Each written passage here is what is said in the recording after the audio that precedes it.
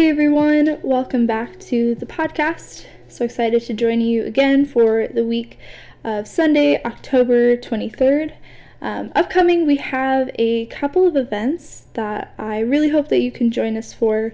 The first Halloween night market is coming up on October 29th, and it's supposed to be a really fun event. It'll be great, kind of out in the parking lot with a lot of folks coming through, kind of dressed up and handing out candy, all of the good things as we're in this, pseudo fall California space and month.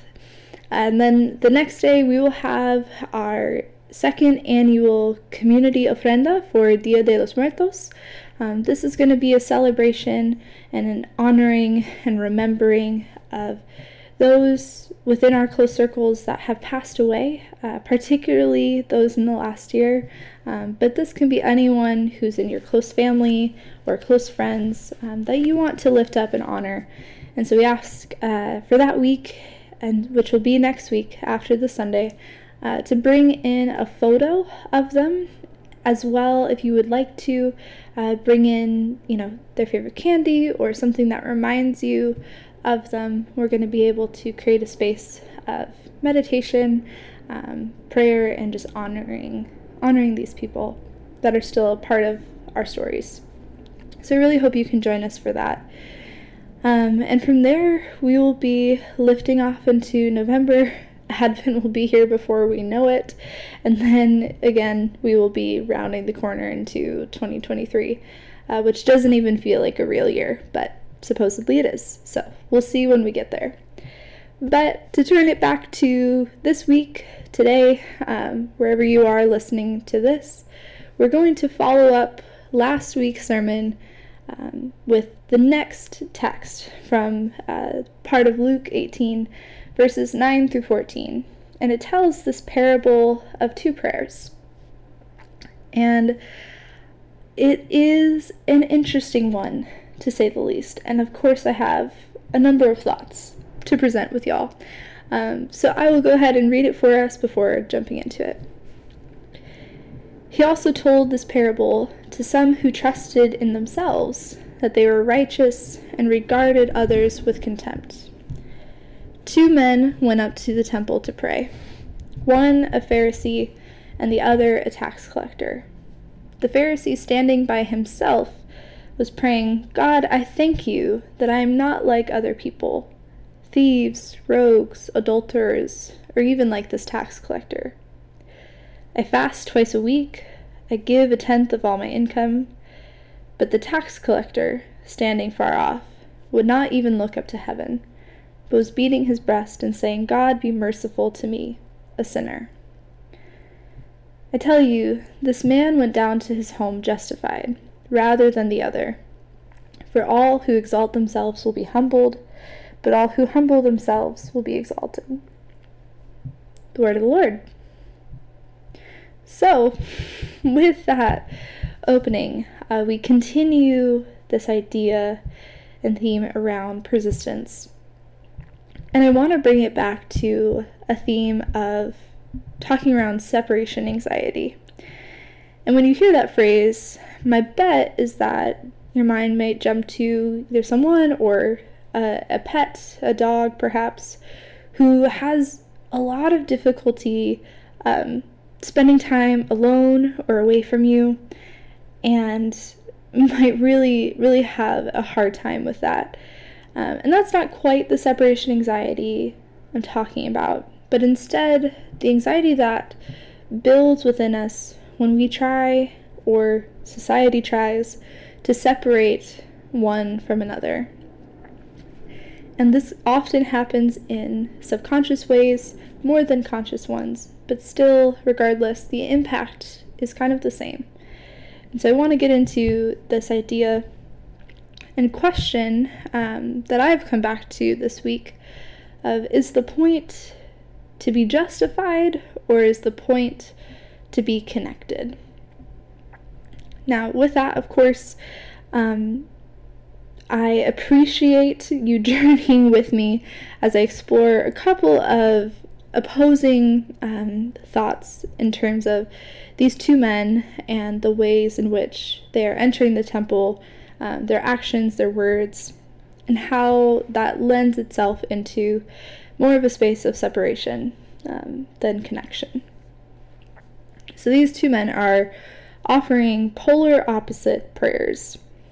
The first, of course, I think is pretty obvious, maybe in its potholes, and this contrast is pretty extreme as the Pharisee stands apart, is probably speaking very loudly towards the front, so that all other worshipers can hear that he fasts, not just once as would have been required by law, but twice a week, that he gives 1/10 of all of his income. And then, of course, there's the tax collector standing far off, probably in the back, and he's crying out to God, asking for mercy, because he is such a sinner. Now, we get into this verse 14, and this is where my question kind of originates from. That it seems like there's still a binary happening here. That I tell you, this man went down to his home, justified rather than the other. For all who exalt themselves will be humbled, but all who humble themselves will be exalted. For me, I hope and I don't think that the story ends there. Because what about the next day? Is the Pharisee still going to be there, standing by himself, praying, thank God that I'm not like all these other terrible people? And will the tax collector be repeating this? God, be merciful to me. I'm a sinner. I am, but a worm, basically, calling out for mercy without necessarily adjusting or changing with this call and with this hope. Even the tax collector's actions, this beating on his breast, is pretty unexpected, as it's a physical gesture that's more associated with women typically in the ancient Near East, as well as is more typically shown in moments of extreme grief. He doesn't try to use fancy words or cover up the fact that he feels this remorse, but instead he's kind of trying to assume this posture of casting himself down, hoping that God will hear and uphold his prayer. And again, I come back to this idea of, if we focus too much on, I would say, a more typical notion of being justified, saved through faith, just say one prayer and it'll all get fixed, I think we miss the rest of the context of Luke, where God is inhabiting, belonging with and within us. The Pharisee sees his status as a result of his own actions, his prayers about what he is doing, what he continues to do. And the tax collector sees also his place as a result of his actions, but he's ashamed of them. It's about these things that he's done. I think at first the story seems fine, but I would say in the future we would expect some amendment of the tax collector's behavior. I think it's pretty obvious that the Pharisee is just going a little overboard, and we also yet still want or hope maybe that this tax collector is going to clean up his act, which in part I think is important, at least in terms of it's going to take a reframing of his belief to understand where he exists in relationship to the divine and to one another. There's this idea that if you just stick into this self-deprecating kind of penitence, this can't be our permanent posture. The guilt gospel is a real thing, and I don't think it really does anyone any good. So when we talk about coming back to awareness of oneness, when we talk about even feeling a sense of freedom in our own bodies and in our beliefs, it's very hard to get to in either the tax collector's version of prayer or the Pharisee's version of prayer, and then of course the actions that follow them as they leave that temple. I think instead, to build on the language that we used last week, this idea of like, what should we be persistent in? For me, it comes back to acknowledging accountability and seeking community. And it's only with both of those things that I think we balance out either the self-deprecation or the boastful other side. These two extremes, neither one are truly helpful. But if we are in a balanced community, I think it brings us back to the sense of center, where we can acknowledge the things in which we hope to grow in without trying to claim more than what is ours to own. We still hope for a space of compassion with one another and within our relationship with the divine. And yet there's also this continuation that we have to be aware of, that there is a system of social and economic competition that exists around these themes of justice, injustice, and these verdicts that someone appears to be giving in these two passages.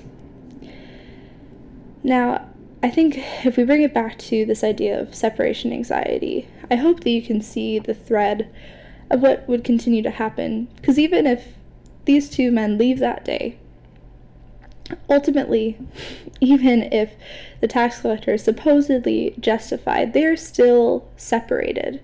There's no sense of reconciliation between the two of them or their stories. There's no sense of connection between each other and seeing one another for who they truly are. And there was this kind of blockage that was happening. And I think I use this language all the time of it's so easy in a binary society in which we still pretty much exist in, even though we are trying to do the work of creating more space for a spectrum. It is so easy to silo, and it is so hard to find connection. And it takes people, it takes stories, it takes listening and compassion to overcome the separation, to overcome the anxiety that comes along with it. Part of that, I think, is breaking out of the conventional sense of who is who or who's important, whether that's in our church history or even how we set up these hierarchies in our own lives, right? Of, oh, that person is so much better at this than I am, I'll never get there. Or even if you've evolved past, that level of competition, oh, I still, have this sense of I want to be better, not just for the sake of improvement, but because you feel like you need to, because you feel like you have to keep pushing the bounds or else. And usually there's really not anything behind that or else, but that's a topic for another day. So I think it's important for us to turn towards other stories that are unconventional, but still offer different pictures of what it's like to connect. And I think in this connection, whether it's through images and art or real life stories that we're hearing in real time, we finally get a sense of that awareness of oneness. And really it's only in that we can see a true picture of the divine. So what we're going to do, particularly on Sunday, and you can continue this practice as we'll have the art installed for as long as I can kind of perceive into the future.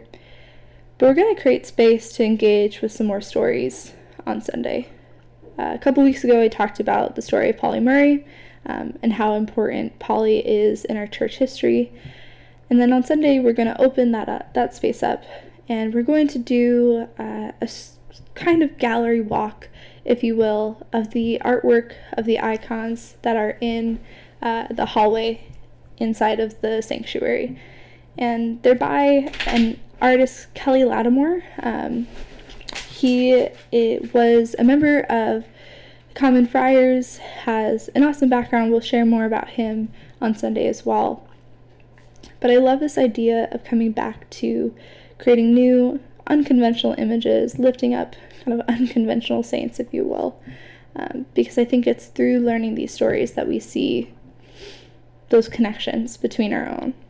And so a phrase or a saying from Kelly Lattimore comes to us in these words as he says why he felt the need to create this art. He says, "I feel the need for new images. In some icons, I wish to embrace the traditional forms and image, but for many icons, the image needs reshaping, reimagining, and re-wondering. There are icons here that people may find theologically unsound and wrong, and for others, hopefully helpful and inspiring. And I think both reactions are important. My hope is that these icons do what all art can potentially do, which is to create more dialogue. By transcending our biases, listening, and having inner silence about our convictions, our inherited traditions, or our favorite ideas, we can become open to the patterns of work, knowledge, and experience we may not have seen in the other or buried in ourselves. The other may have something to teach us about what we know, about who God is, the world we live in, and who are our neighbors. This is the real work of being human and of art, being more present."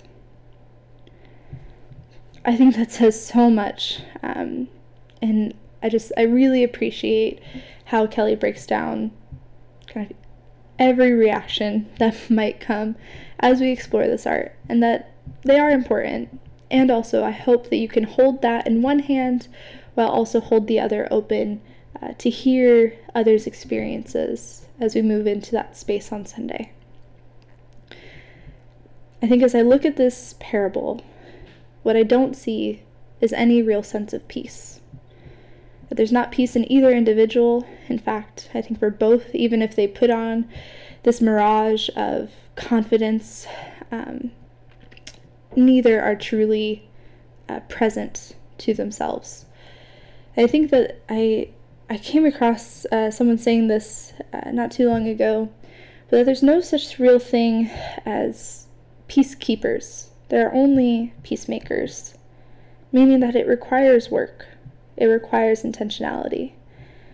And my hope is that we might see a way in which these two men in the parable and many in which we are in contact with might be able to find peace and make it together. When I was at my training a few weeks ago, truly listening to some hard, deep stories of loss. One woman who is a bereaved mother offered this phrase, and it's a phrase in Farsi. Sistalbe dara dare. And she roughly translated it to say, "Love is a bridge, and I will meet you there." So I hope and I pray that we can meet each other where love is a bridge. And even if that is just our starting point, that we'll walk it together. So as we approach this week, may we love God, embrace beauty, and live life to the full.